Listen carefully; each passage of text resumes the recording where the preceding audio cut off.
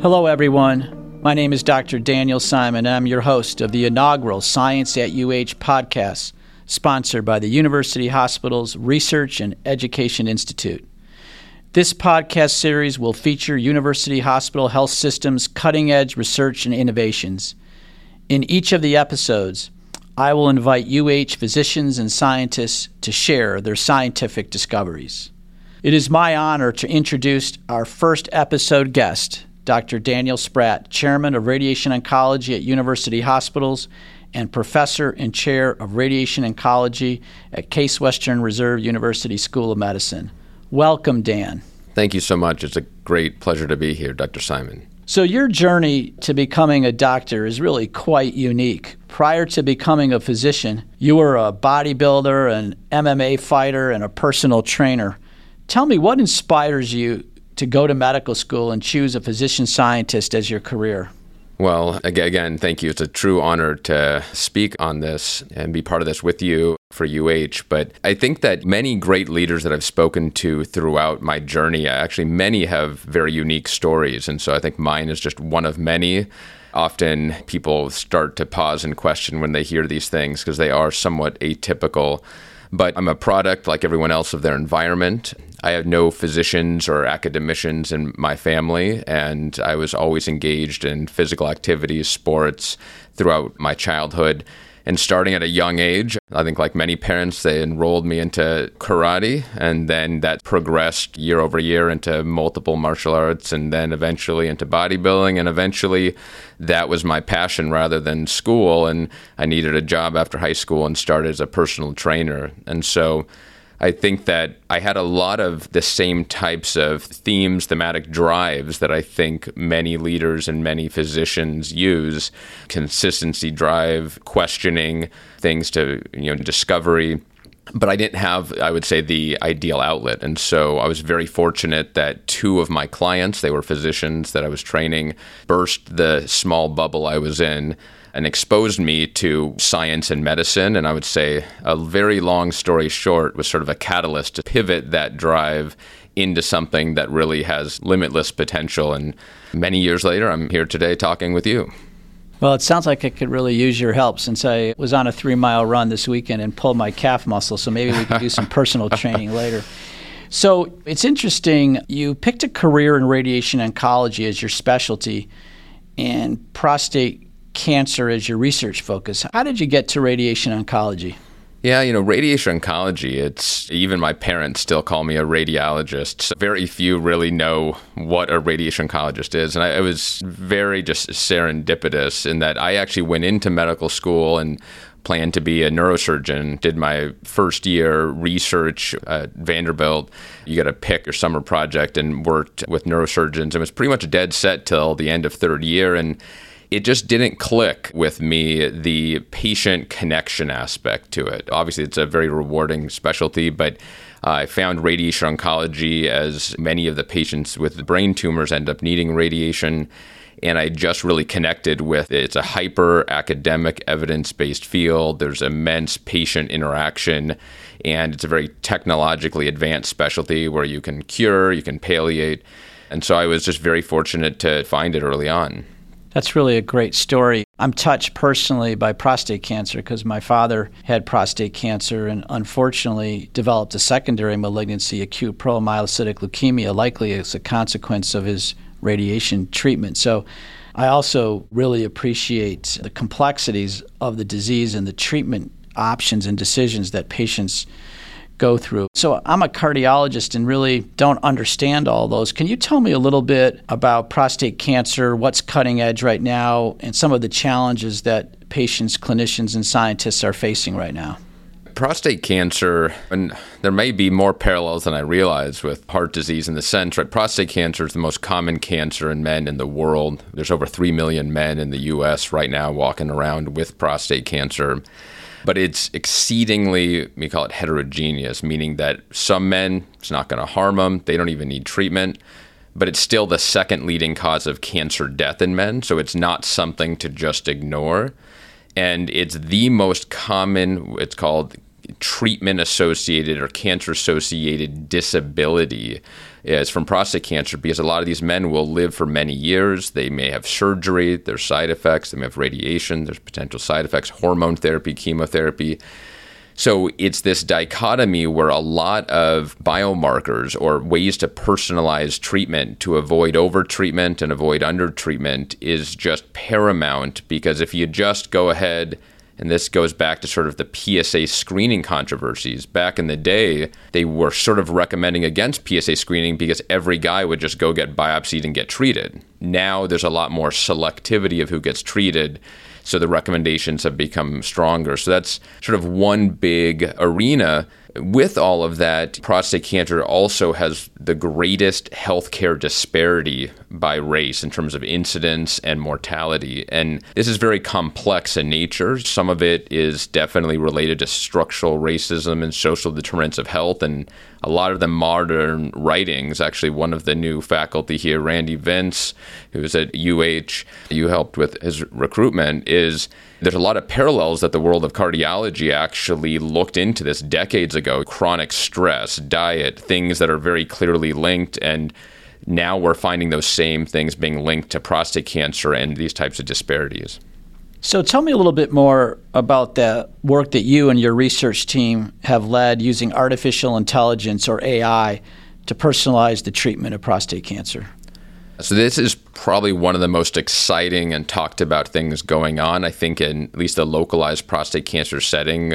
I would even say in the world right now.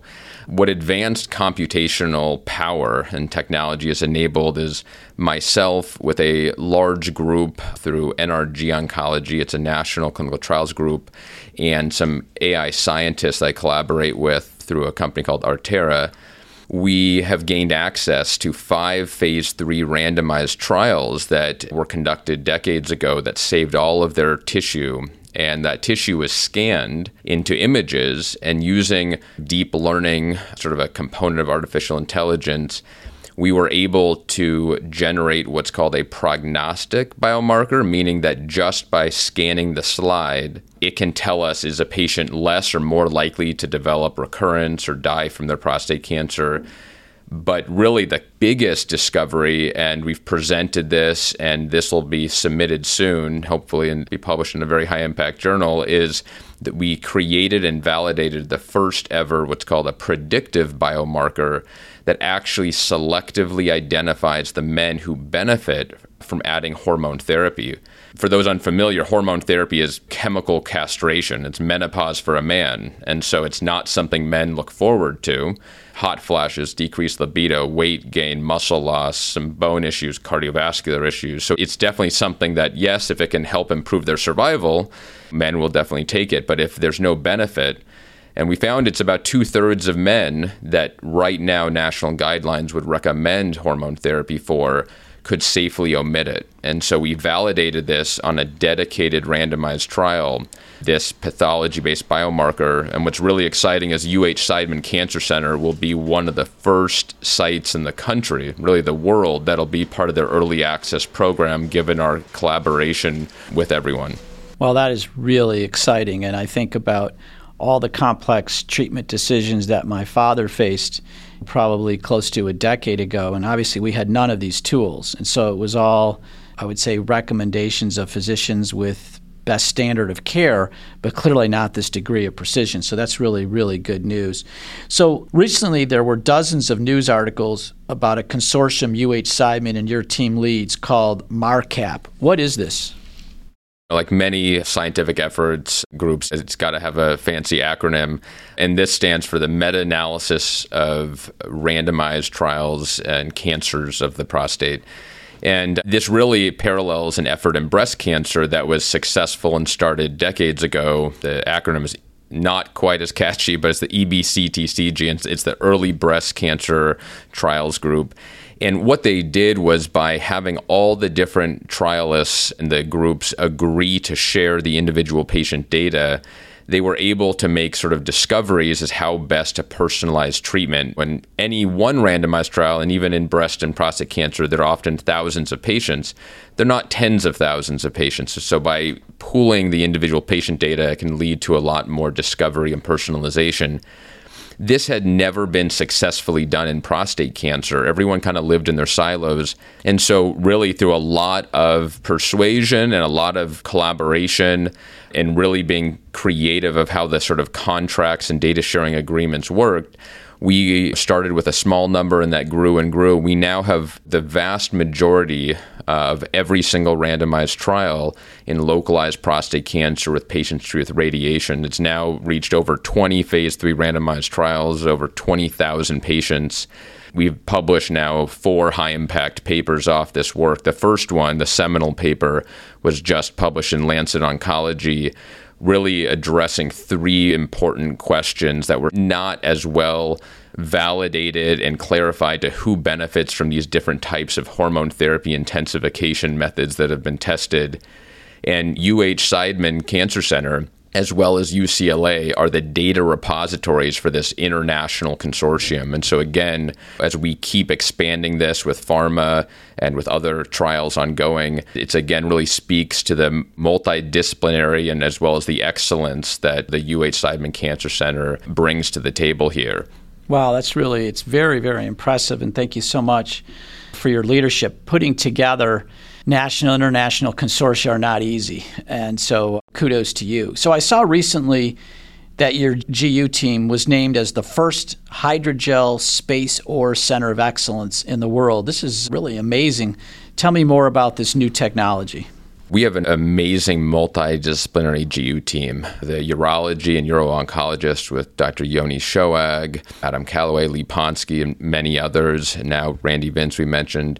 Our medical oncology team, Dr. Jorge Garcia, Pratik Mendarada, Jason Brown, and some new recruits. Pedro Barado's joining. And then in the radiation oncology space, really expanding with new recruits, Dr. Zarsky, Dr. Gia, Dr. Zahur, and others. We really felt it was paramount that we set up a true multidisciplinary center of excellence that focused on the patient, not the treatment. Meaning that we wanted to give the best treatment to each patient and also, going back to what we talked about earlier, minimizing these side effects that many of these men will not die from prostate cancer. And so keeping a good quality of life is critical for them. And so by working collaboratively, it doesn't become about trying to persuade them to get one treatment versus the other. And so by partnering myself specifically with Dr. Yoni Shoag and our excellent nurses here, there's a procedure called the hydrogel space OAR. People call it a rectal spacing gel. And it's a gel that got FDA approved around 2015. And actually, UH was the first center to place it after the FDA approval.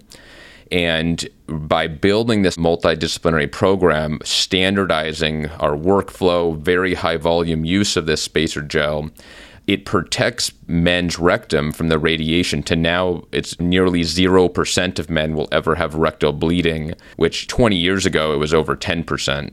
And so this is a huge game changer, and it enables us to also use commonly a very convenient type of radiation called SBRT, or just 5 treatments. So each session, door to door, is 45 minutes. The beam is on for about 6 minutes. So you're talking about 5 easy outpatient appointments.